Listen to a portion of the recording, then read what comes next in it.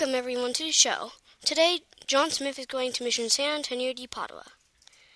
Hi, I'm John Smith. I'm traveling through California's 21 beautiful missions, and today I'm paying a visit to my absolute favorite, Mission San Antonio de Padua. Mission San Antonio is nestled in the picturesque Valley of the Oaks, away from highway noise, remote from towns and people, surrounded by oaks in the Santa Lucia Mountains. I'm walking down a paved road. As I approach the Missions Museum, right near the entrance, I hear a cat meowing. Well, hello there. You are a very friendly cat. A woman comes out to greet me.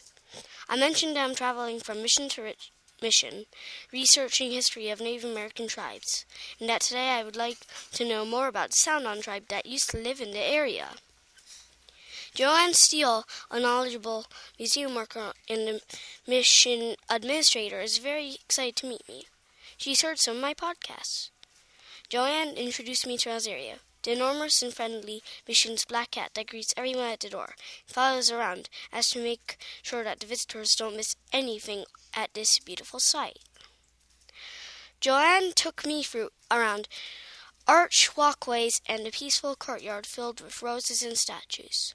We went down to the wine cellar, visited the modest Padres rooms, bare rooms with wooden beds covered with only a woven blanket. We continued to the candle-making shop. We looked at the old olive press and the water well. Joanne took me back to July of 1771, when a little party of Spanish missionaries headed by 3 Franciscan Padres walked into the beautiful Oak Valley. Here they pitched their camp and began to prepare for services.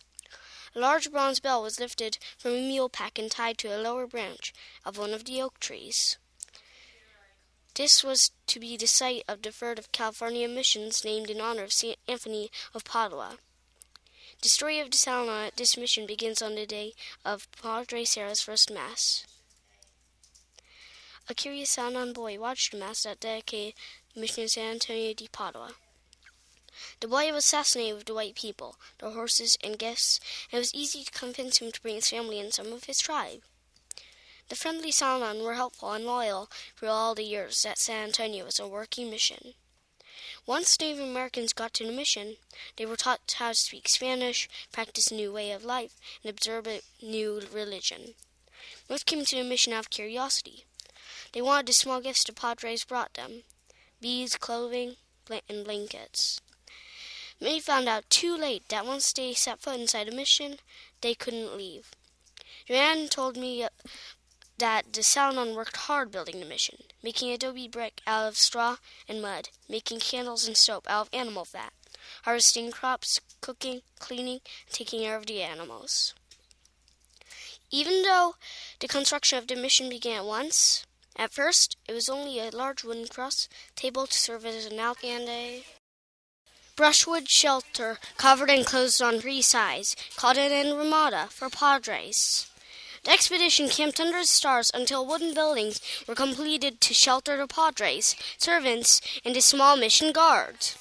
They started building dwellings and plant the first fields. The mission grew very fast, and in less than 20 years became the largest mission in California.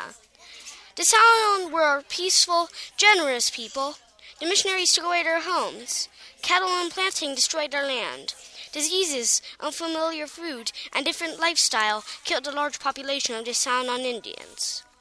The contact with the Europeans was devastating. I agree with Joanne that the story of the Salnon is sad, but the mission itself is a beautiful place. It takes a while to get there. You may want to spend a night in Paso Robles just like I did, but it's worth it. I hear a meowing. Meow. Rosario's rubbing against my knee. Well, take care, Rosario, until our next meeting. I hope you enjoyed the story. Don't miss my next podcast. I'll be taking you to Mission San Luis Obispo de Tolosa, founded shortly after Mission San Antonio de Padua. I'm John Smith, reporting from the Valley of the Oaks. Stay tuned.